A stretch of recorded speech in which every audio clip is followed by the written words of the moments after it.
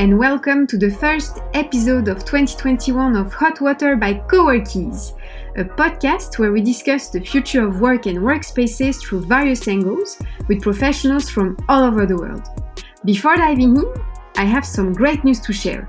2021 started on a high note as we launched our book Around the World in 250 co-working spaces, a collection of 250 unique stories from co-working spaces from all over the world. To check out the full project, make your way on coworkiesbook.com. Back to today's episode. Let's talk about memberships through the insights of Jan Miner, formerly director of co-working at Ennismore, the company behind the Hoxton Hotel, and currently working on his own new project.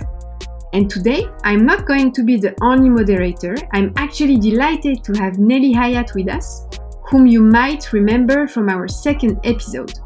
Nelly is head of workplace transformation at Verge Sense, an AI-powered sensor-as-a-service platform for commercial real estate. With Jan and Nelly, we've discussed how and why hotels have transformed their lobbies in co-working spaces, but most importantly, what a membership really means, how to structure it, advertise it, and sell it to potential members. We've wrapped up our conversation with some food for thoughts on remote working and its potential future developments. Are you ready? Let's dial in. Hello, Nelly. How are you? I'm doing good. I'm happy to be back online with you. We are really happy to have you here today again. Let's welcome our guest. Meet Jan Miner, who developed the working from concept from Ennismore, the operator of the Hoxton Hotels. Hi, Jan. How are you and where are you currently? Hi, both. It's good to talk to you again. I'm actually currently working from home today. So it's the good old working from home concept coming into play. In England, in sunny England, not so much at the moment, just working from home today. Really delighted to have you on the show. You have a very interesting background that has led you to work for incredible companies such as Neue House or Ennismore, which is the operator of the Hoxton Hotels. Can you talk to us about your professional journey leading you to flexible workspaces? Yeah, sure, absolutely. I think, my career started working within membership-led sectors, predominantly that being health clubs, which led through to private social members clubs, which led into then sort of F&B operations, lifestyle operations. Putting all of those kind of things together, all these different sectors of hospitality, it gave me a holistic view of the whole industry. And I found it easy from there to adapt from one to another and could conceptualize ideas into practical theory. That, when Neue House then came through, this was like the perfect project for me because this was fusing everything that I had learned from membership-led operations, hospitality, F&B operations, programming, and this was all geared around work culture. It was a members club, but based for work, which is where I really, really feel that the industry is pushing. And this eventually led through to doing a project in India, where eventually then I ended up coming back to London to work with Ennismore and helping them bring together their co-working concept.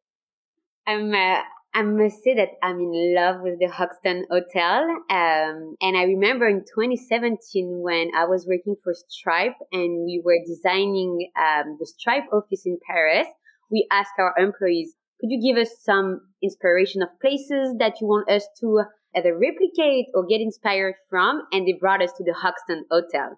And when I went there, I remember that there were tons of people working from there. And later on, I read about the working from the Hoxton, and this is how I got to meet you, and I felt very lucky about this encounter. So I'm wondering, do you know what is the thinking process behind Ennismore to launch their initiative of working from? Yeah, absolutely. I think, with the initiative behind that, with working from, the initiative was very much, they believed back from 2006 that they were unofficially doing co-working anyway. Yeah. And that all kind of leads into then lobby culture, which was coming to the front really around about the same sort of similar times. So as you said, it was buzzing. Obviously, the Paris Hotel, all of them, all the London ones, the ones we have or have in America.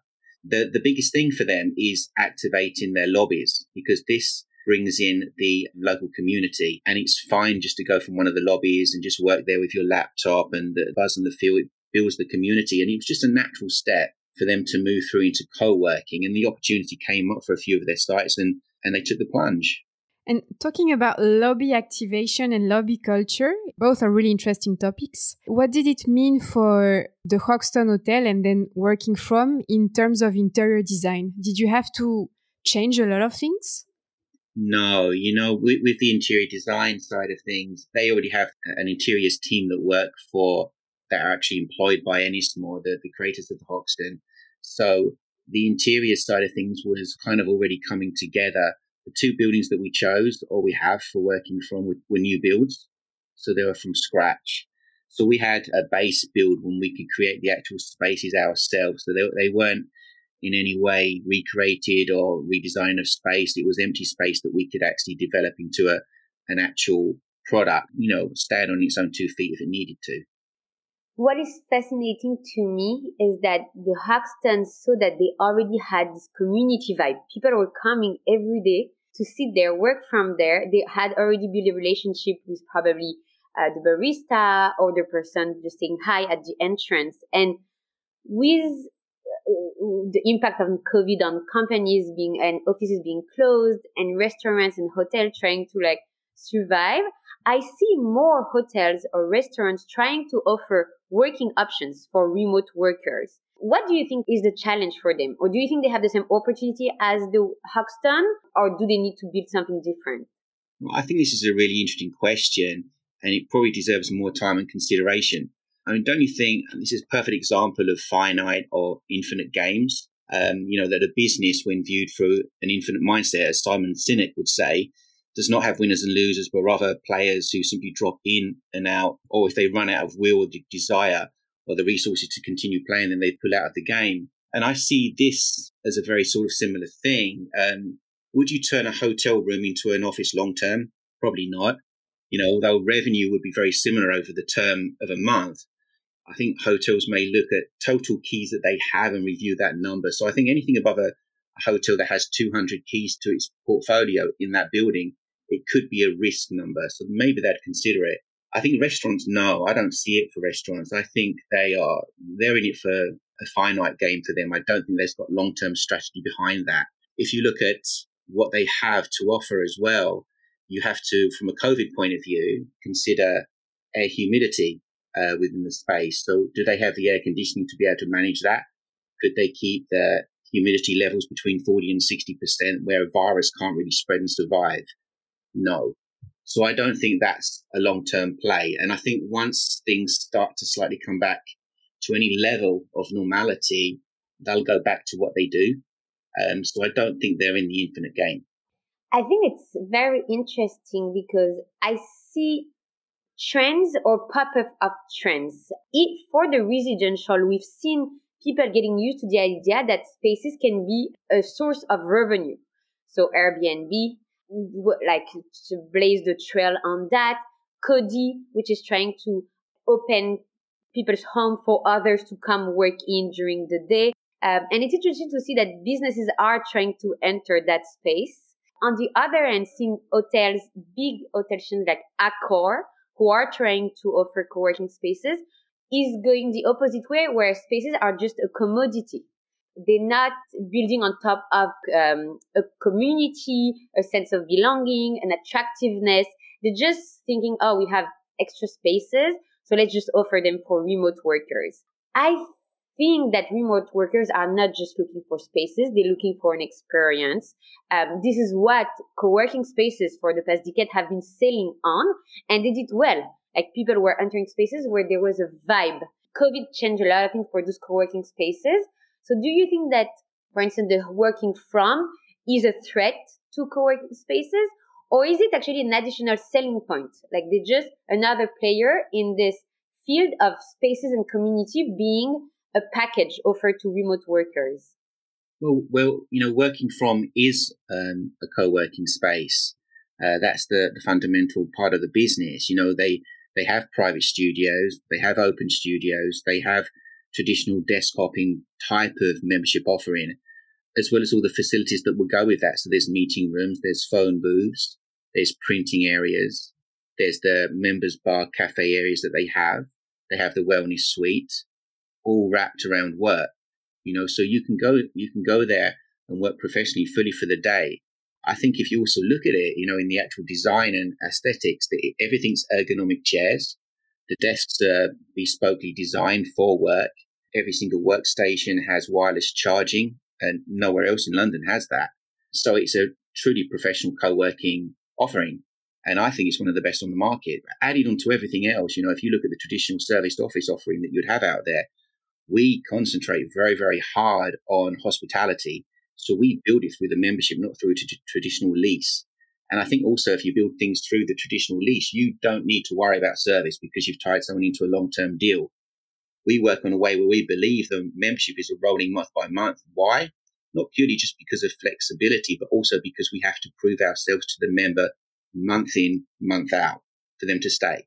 So we have to make sure that not only have they got all the facilities that they need to truly work really well from the space, but on top of that, they've got the service that they need to do their best work. And I think it also makes so much sense for hotel brands to have co-working space inside, because I remember, Jan, the first time we spoke together, when you were talking about lobby culture and lobby activation, it resonated a lot in me because I was like, oh, but how many times have I been to hotel lobbies? And I told myself, this is so boring. Like there's nothing happening. It's a huge space, usually with just a reception desk and people nicely serving you, but there is nothing. And now having co-working spaces just makes so much sense, because whenever you wait for someone, or if you want to go there because it's next to your next meeting, because usually they're quite well located, you can just really sit down and, as you just said, have access to a professional space to work from. Absolutely. And this is why Ennismore saw that this was a natural progression for them to move into this market, because they activate the lobbies so well, they activate the local communities so well. And of course, they have all the Hox friends. They have thousands of Hox friends around the world that were just the perfect demographic and person to bring into actually using the space on a professional basis. And as this episode is called On Memberships, I would love to narrow it down a bit and start talking about the membership side of things. You have quite some experience in the topic. And what's interesting with me is that very often people see membership as just a figure or just a price. But is it really just that? Well, this is, I guess this is very interesting. It is a figure, but only if you view it you can't protect the value if you look at it just being a figure. If you treat it as an asset, then you won't really look at the longevity of what that membership is. It's a similar saying as, take care of the pennies and the pounds will take care of themselves. So if the members, if you look at them as being pennies, if you look after that, then you'll get into a point where the longevity of that business will continue and flourish. So it's much, much more than just a figure. Of course it is, these are, it's the life and the soul. It's the secret source of your space. You have to look at the first 3 months of someone's membership is crucially important in any membership-led organization, because the first 3 months are the months when they will decide whether or not this is actually working for them. So your touch points over those first 3 months of membership, the engagement that you need to do, the building of the relationships, the introducing them to other members, the collaboration, the creativeness of the space and what you do in the space, all of these points form vision or a picture within the minds of the member, as in, is this space more than just somewhere to work from? Can I actually grow my business from here? Can I build the connections from here? Is this actually going to serve me more than just a place to do more work? And you have to look at it that way. You have to look at the long-term game. So you have to have all these touch points all of the time with the members, and especially get them through the first 3 months so that they naturally just keep coming back and back all the time. It's so true. And I also see a lot of co-working spaces often struggling to define their memberships, because there is always the question of like, am I too expensive? Am I too cheap? So now I'm wondering, do you have any do's and don'ts that you can share with us when creating memberships? Yeah, absolutely. I think when you're doing that, if you're trying to create the membership and you're just starting off the business, it's day one, you're trying to develop the concept. First thing is, I would say, don't have too many membership options, because you don't want to confuse the product that you're putting out there. Maybe look at having 3 or 4 membership options. I don't think you need to go further than that. I think you do need to have a hot desking option. We use the term hot desking because everyone really understands that. That type of membership actually builds the community within the space, because they will work hot desking, so they'll work from different floors around the building, and they'll interact with the people that are working in the offices or those that have their own private desk. I would also look at having an evening membership, because that's a good way to add actual revenues onto the membership base as well. So I'd look at having just 3 or 4 options. And when it comes to the price point, figure out exactly where you sit within the local market. So see what your competition are actually doing, what price points they're coming in at. And I would be, if you're starting, I'd be under those price points and stick to the price point as well. One of my big don'ts is never discount, right? Never reduce your fees to get the deal. Never do that, because as soon as you start to discount a fee, you're then getting to a point where other different members within the space are paying a different amount for the same product. You may as well just have a massive amount of different membership options available. So never actually do a discount. I think that's one thing where a lot of people go wrong. Believe in the product that you've got, set the price range correct, have 3 or 4 different tiers, and stick to the price. Don't discount. On that note, because you just talked about the first 3 months of setting up a membership and looking at how things go, what are the signs co-working spaces should be looking at to figure out whether the price they have is right for what they sell or what they want to create, or if it's actually too expensive or too cheap?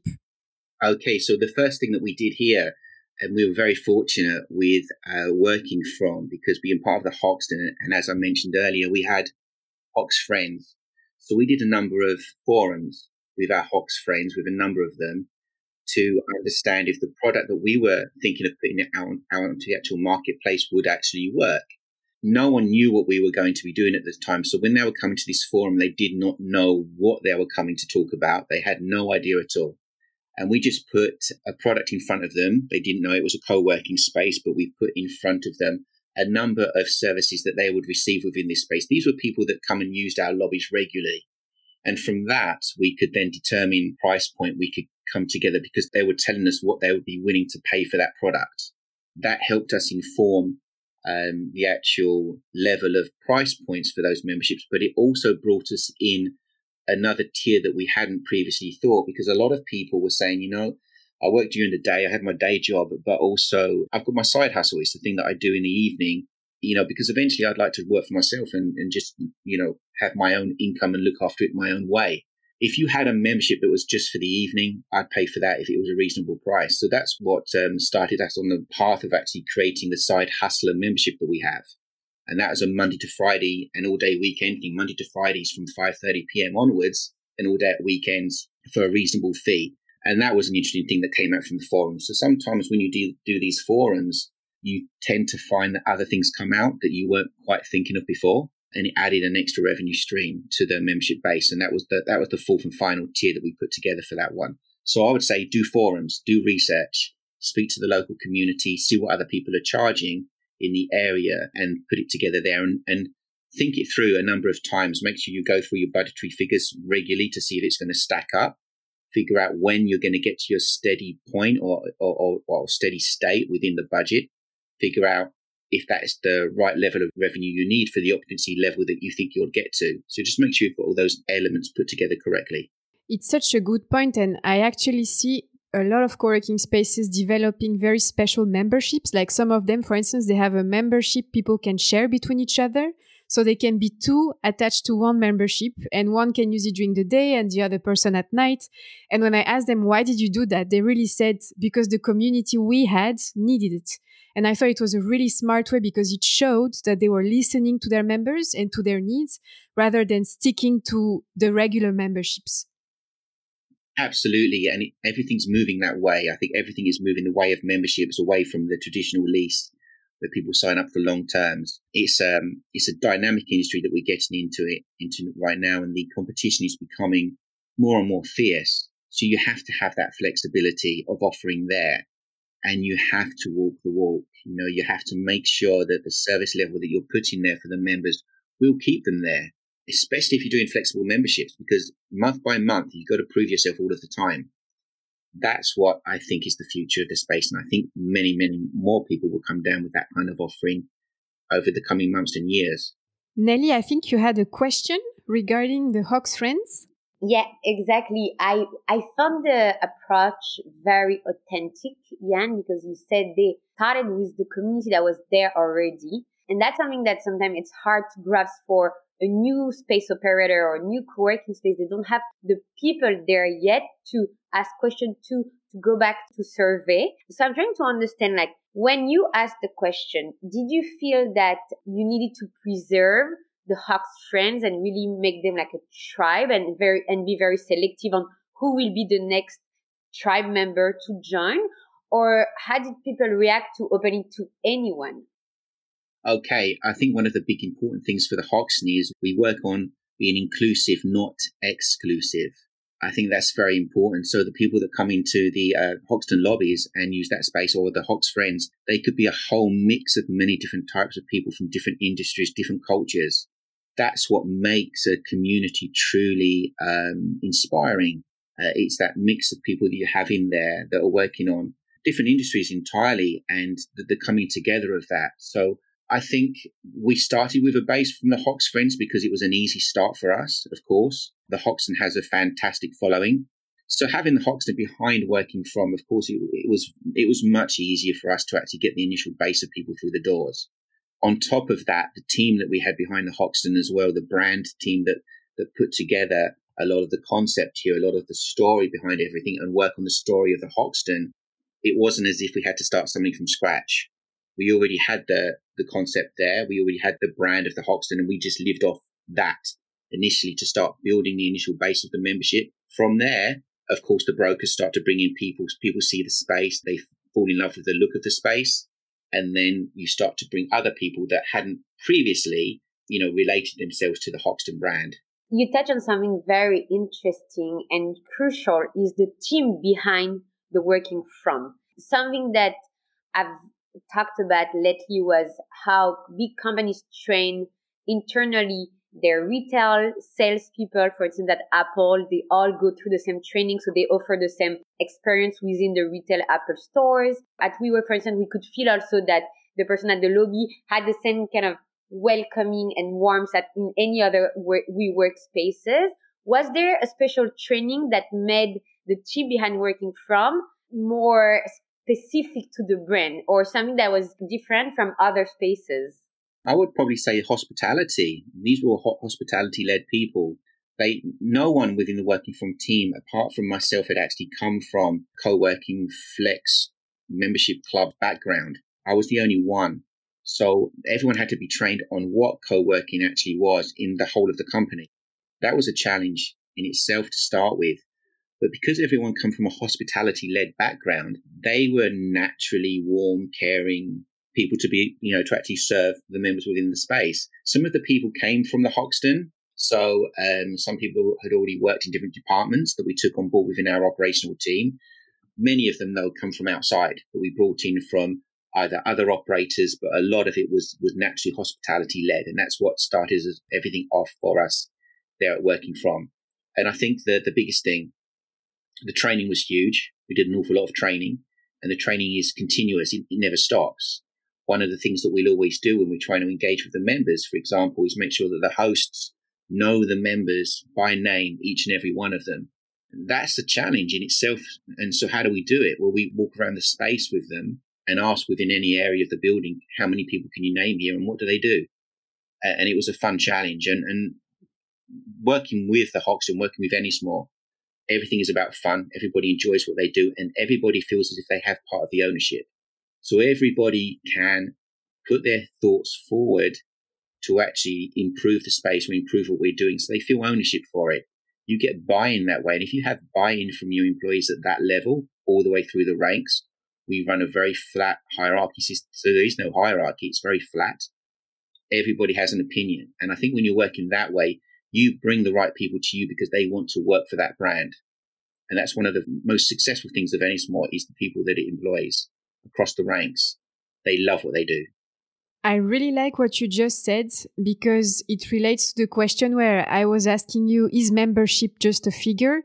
And with an answer like this one, people can understand, or at least listeners can understand, that it's far from being the case. And it's actually a whole experience in itself to set up a membership. You get access to way more than just a desk. You get access to a team that knows you, understands your needs, really want to support you in any way they can, because they've been, not only have they been trained to help you, but also because they have this in them, liking to connect the dots and really being like people person. Absolutely. I think one of the biggest things and the reason why I moved into this market was because I want everybody to have a fantastic day at work. Ennismore is that kind of company. They want everybody to really enjoy what they do within their work. And we try and then push or show that culture through to the companies that come and join us. So they start to relate to the way that we work and the way that we operate. And they want to feel a piece of that. They want to get a piece of that secret sauce, whatever it is.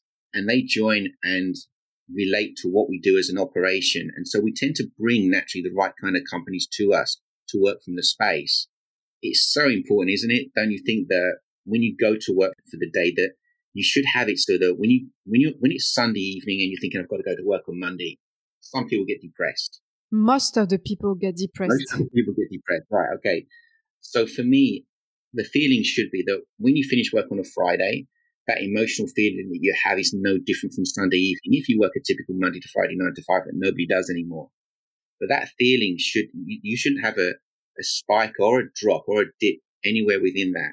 When people talk about work-life balance, you've got to forget about that now. It's all about life balance.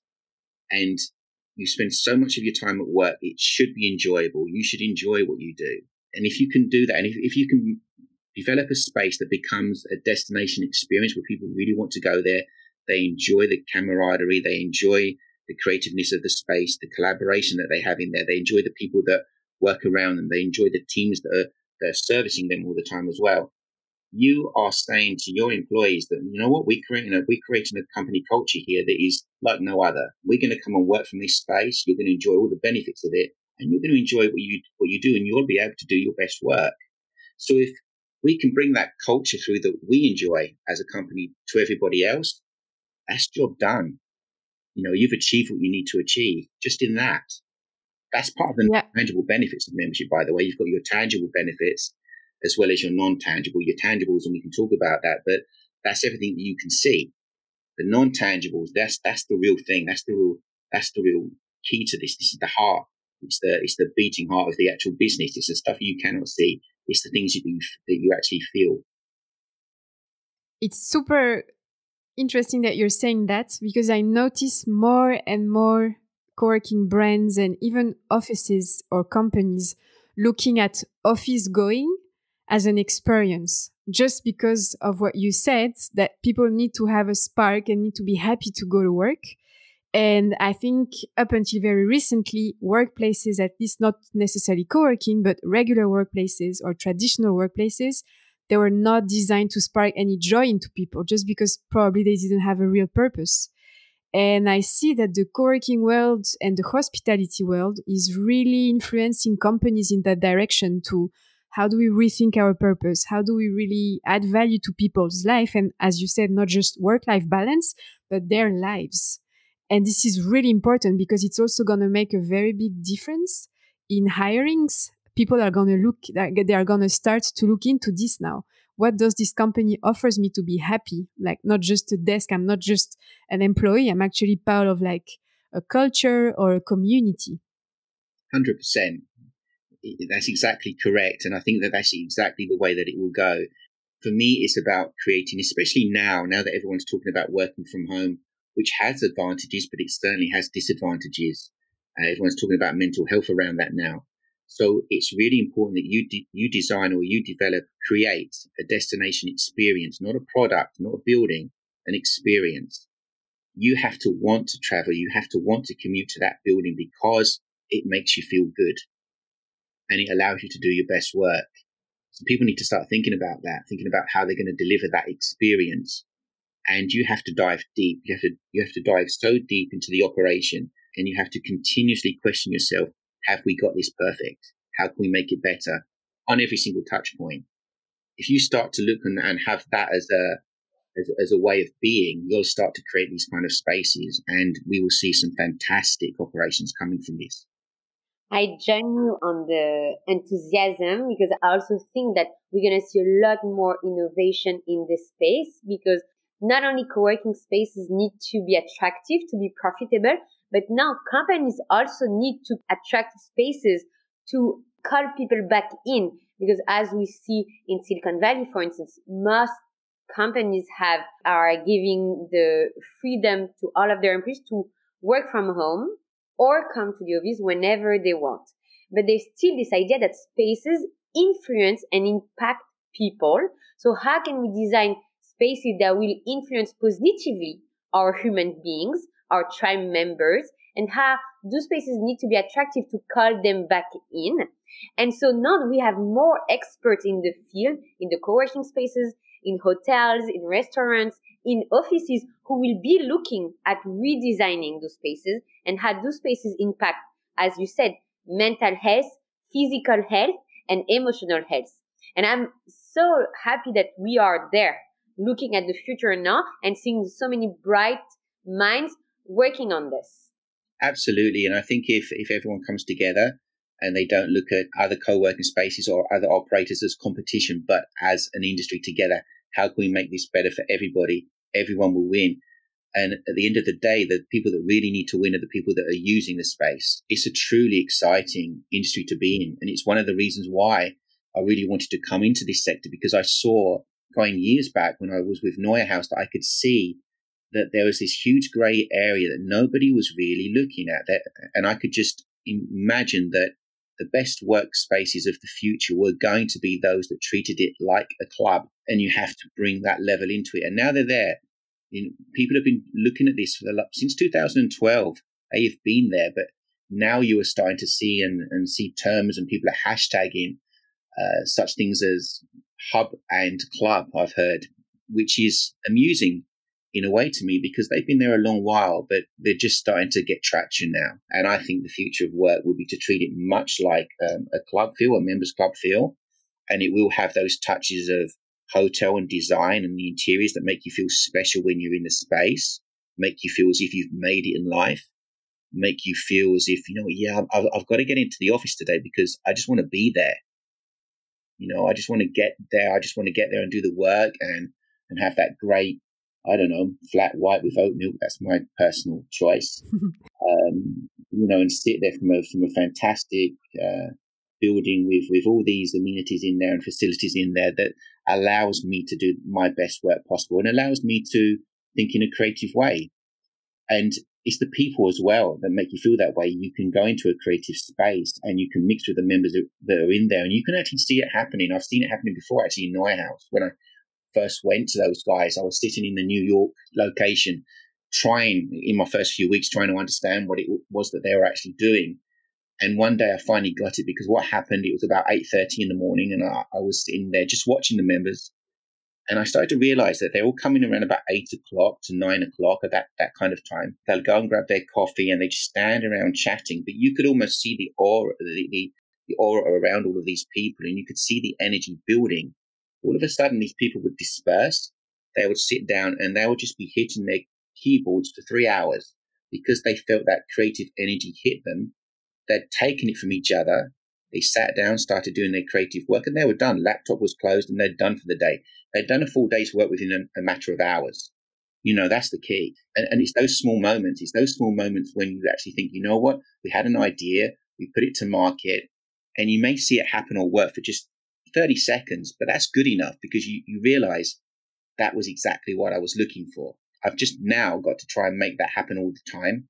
And a favorite saying of mine would be, it's like the best dinner party you've ever been to, but every minute of every day. So if you can think about what the best dinner party you ever went to, I could ask you the question, what is the best dinner party you've ever been to? Can anyone tell me what made it the best dinner party? It's a good question.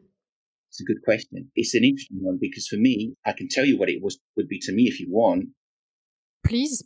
But it would be the conversation. Of course. To me. So if you can have fantastic conversation going on, but you can get your staff to achieve that and get that with the members every minute of every day, you'll have those aha moments going off all the time. And those members that have joined the space will get that creative feel. They'll get their work done very fast and they're done. They can go for the day, and that's it. And that's what you need to try and achieve It's not easy, it's very, very hard, but it has to be your ambition. Before we continue, let's hear from our partner for this episode, Cobot. Cobot is the leading provider of management software worldwide for co-working spaces, office hubs, and everyone adapting to the new reality of flexible work. Trusted for over a decade by operations of all sizes, Cobot makes it easy to manage the ins and outs of community building, from room booking to payment processing to integrations with your favorite software. See how Cobot can save you time and money by starting a free trial at cobot.me. What I'm hearing through our conversation now is that spaces are changing, evolving towards new experiences. Workspaces are also doing that. But what should happen to the memberships then? Because I see a lot of spaces not changing their memberships. But should it be something evolutive? Like, how should spaces think about adapting their memberships through the years? Also, if I can add to my question, because with crisis like COVID-19, for instance, rents are probably going to fluctuate higher or lower, which also has an impact on, of course, the final membership price space should set up. What's your take on adapting memberships through the years? Well, I feel as if we came with, for working from, I think we put together a very good membership tiering system and package that will actually future-proof them for many years. But if I were to try and talk about this for someone else that maybe needs to now think about a different way of building that, I think the first thing to do would be to look at the flexibility of the offerings you actually have. How flexible are they? Are they built for that? Because we're getting to a situation now where people don't want to sign into long-term leases anymore, particularly for the CRE firms. It's a struggle for them because where they might sign someone on a 15-year lease, those days have definitely gone. 1 year, 2 year leases, even that in my mind is a bit restrictive for the industries or the economy that we're in today. So I would look at any which way that you can find to make that a flexible month by month package. Look at the industry or look at the services that you've got on offer to your members to see what are your touch points like with your memberships. What are the relationships like with your members? One thing that I do notice is that the people that take the private studio memberships, they're less into the whole community feel. They're more into just getting to the office and doing their work. And the touch points that you have with them are not so great. So you might not know how they're feeling about the space. So that's an important point. You need to make sure that you've got a good relationship with the membership base that you have to understand how they're feeling. Are they happy within the space? And if you're getting the feeling that they are, you can then look at trying to bring in more of a flexible option. If you've only got serviced offices and that's all you do, I would say to try and add in the membership tier to it. So if you're going to stick with a lease option, which is maybe you've got them for 1 or 2 years at a time, add in a flexible membership option to that, the desktop option, and look at maybe reconfiguring some of the space to see how you can make that work. And now with a hot desking membership, these are people that ideally might come in to the building 2-3 times a week for 4 or 5 hours at a time. Some of them, of course, come in all day long and they'll stay there all day. That's fine. It happens. But look at who you're going to sell that option to as well. Now, if you were to sell a hot desking membership option to an enterprise company, the benefit here is that we now know, don't we? We now know that a lot of people are maybe working 1-2 days a week at home. Some still working all day at home. But I think when we get back to the actual normal way of working or close to it, we might find that there'll be 1 to 2 days a week, which will be a flexible working arrangement where you can work where you want to work from. So these people that have got a more of a rigid offering currently, I would say pull in an option for hot desking within some of the space, maybe convert some of that space so that you can put that offering in there and sell it to the enterprise firms so that they will give that to their employee as a perk. Because if you're not paying for it and your company is, you will go there 1 or 2 times a week and you'll stay there for a few hours at a time. You can then maximize that kind of offering. So I'd bring that onto it if you haven't got it already and look at those options. If I can jump on that, that's very much the question I was about to ask. Many co-working spaces are offering now products to enterprise because companies are trying to give access to third places to their employees. Is the working from trying to go after enterprise also, or was there part of the talk? Well, it was a part of the membership tier that we already have there. So working from have private studio memberships, which is a typical office, either 6-person, 10-person, 24-person size offices. you could be one person in that office, but you'll still pay for the full 6-person, 10-person or 24-person desk. You then have a dedicated desk option with them, which is your own desk in an open space. No one else can sit there. The desk hop option, which is the hot desking option, is created with 2 approaches. One approach is to go after the freelancer, the person that's working on a gig economy, whichever term you prefer to use. But someone that's self-employed and works on their own thing, they will take that membership. But also, we sell that to the enterprise companies as well, because we understand that is that perfect option for them when they've got a team of 20 people that sometimes are going to be in the office, sometimes are going to be at home, and sometimes might be in that third space. That is who it was really geared for, because by selling that membership option to the enterprise firm means that the people won't be in the space all of the time. So you can maximize the desks, and you can turn those desks on average 2 or 3 times a day and, maximize the revenue you'll make from that seat. So that was really geared for that one. And now we're tending to find that people are taking those desktop options are selling more than any other option, particularly within the Southwark building at the moment. They're the ones which are really going. What we're also finding is that let's talk about the 10-person office size. What happens with that is you may have a company of 30 people, but now they don't need a 30-person office anymore. What they actually need is that 10-person office space, because the teams rotate around in their own bubbles. So 10 people come in 1 week, another 10 come in the second week, the final 10 come in on the third week.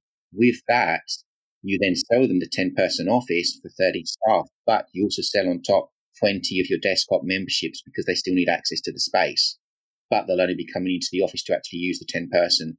So we've actually found another market you can sell that to with that kind of offering. A good segue to my next question when you talk about maximizing and optimizing, which is whether the working firm was using technology to either track patterns, track the success of their spaces, or to give information to their members. Something that is very specific about the members club is that people are in the know of the person who will come, maybe a certain program that will be happening that day, a certain exhibition. Was the working firm using any technology to either gather data or push data to their members? Yeah, actually, obviously this is going to be some advertising for some people now, but the community piece that we were using for the members was Workplace by Facebook. So we would use Workplace as the whole communication piece with the members. We would put all of the events on there. We would have such things as our food menus on there, because we also had desk delivery service for every desk in the building. You could order via the Workplace app, and you could get food delivered to your desk. You would book your meeting rooms via Workplace bots. So the bot would book the meeting room for you, and it would be a seamless operation through that. And of course, you'd also have the CRM systems in the background running the access control to make sure that the member journey is as smooth as it possibly can be. So the whole conversation we just had, the 3 of us, was all about memberships and also the overall workplace experience that any kind of space, really, an office, a hotel, a co-working space, can give to their members. But one of the things I want to talk about now is that once the people are interested in your membership, they come for a tour. And to me, what I've seen in the past, also running a co-working space myself, is that the tour is actually make or break. So Jan, do you maybe have some advice on the art of conducting tours to sell that membership that you're trying to sell to the person, or onboard him or her into the experience that you're trying to sell to him or her? Absolutely. Okay, so that's a good question. I think so far, we've been talking really about the product, and the product, that's the tangible benefit. I think I touched earlier on the tangible and non-tangible benefits. So I would advise not to tour selling the product, but to tour and sell the non-tangible benefit, which is the experience. So whenever you're touring the space, let the product sell itself initially. You don't need to talk about, this is a meeting room, for example. You need to talk about the technology behind how the meeting room bookings occur. if you were to enter the lift in the building and maybe you're using a membership card to access the floors, or you're using your phone to do that, talk about the technology behind that. So you can talk about low touch, no touch technology. These are the things that the members or the potential members cannot see. So always talk about the non-tangible benefits of the space rather than the tangible. I would also say it's really important while you're doing a tour, very crucial one for me is a trial close. So I always would say to the teams, the sales teams, when we're training them, is to try and hit 5 trial closes during a tour. So when I talk about a trial close, what exactly is that? That would be me saying to you, can you see yourself working from that desk? And I'll try and get them to nod or say yes. I'd say, can you see yourself inviting friends to the events or maybe a wellness class here? And try and get them to say yes as well. So during the tour, try and get them to see themselves working within the space. That makes it much easier on the actual close at the end of the day or the end of the tour. Another one I would say is always do a needs analysis with the person that's touring around. So sell them what they need, not what they think they need. A lot of times you'll see that you're trying to upsell them something that they don't actually need. Well, this will only make them realize or downgrade later on or not like you because you actually sold them something that they didn't need. So do a needs analysis to find out really what they require within the space. Find out how often they're going to come into the space. Do they need real quiet space for themselves, dedicated space just for them? Do they have a team? What size team do they have? How many people are going to be coming into the space at any one time? Tailor that package perfectly for them. So sell them what they need, not what they think they need. The final thing I would say here is ask for the business, but gently. So many times I've seen great tours occur, and then at the end of a tour, it's just, well, thanks for coming down, and we'll see you around, and you let them go. You don't ask them for the actual business. So gently ask for the business. Try and get that close done as well as if you can. It will only help improve your close ratios. There's just a few quick things that I can give you. And I think what I can say to that is that, when we're doing the tours within working from, for example, the close ratio there is on average 68%, which is high. And it's because of the way that we actually work on the art of the tour. There's many more things that you can work with that. But those 4 things, I think, are the key ones, the key drivers. And I think some of the things I've also noticed by doing tours myself when I was running a co-working space, it's also related to what do you ask people when you want them to send you an email to request a tour. We were asking them a few questions like, which company do you work for? Which membership are you interested in? And with those elements, I was also doing a research about them a little bit before they were coming in. So I knew who I was going to meet, because sometimes I was even checking their LinkedIn just to make sure I can put a face on a name. Because then it's easy for me to go to them and be, hey, Jan, how are you? We have a tour together right now, right?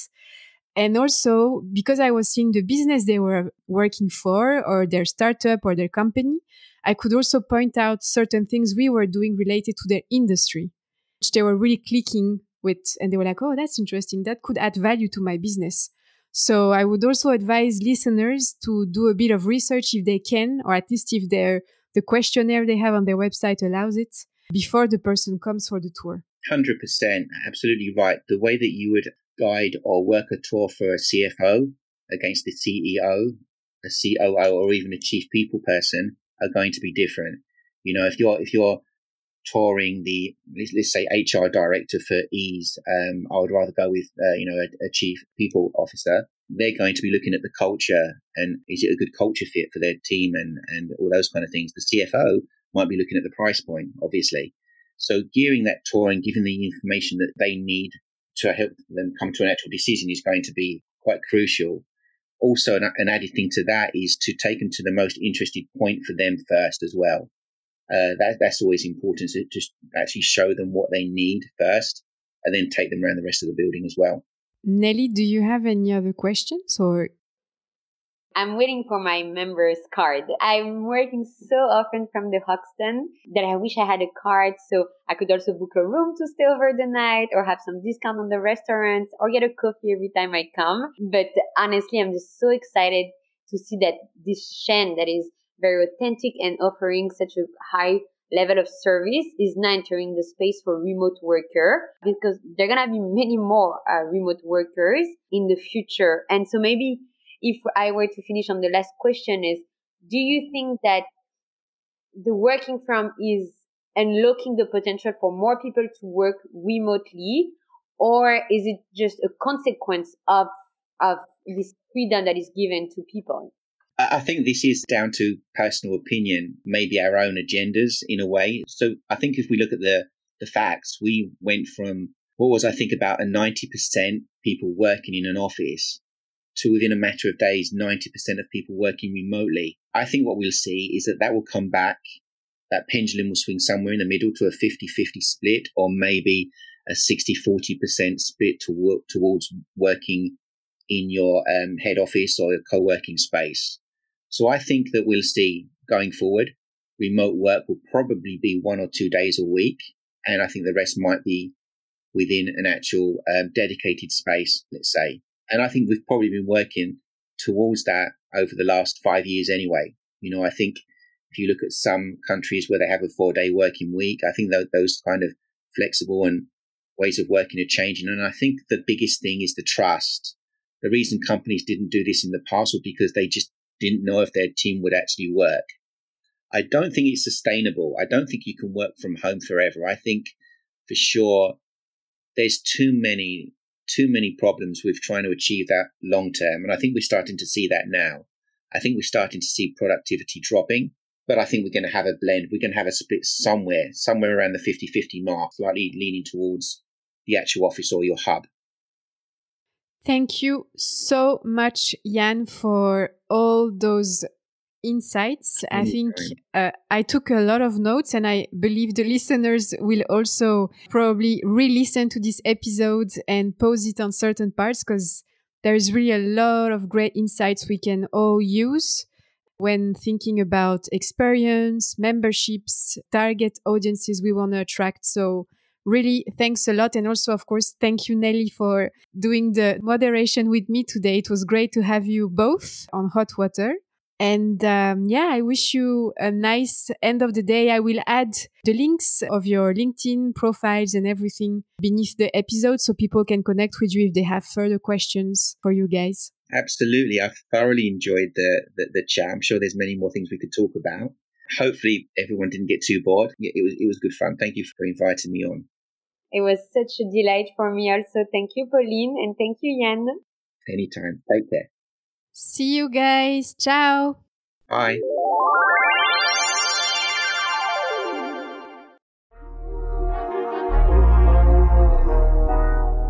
And that's a wrap. Thank you for listening. If you like what you've heard, don't forget to subscribe and leave a comment to allow others to discover our work.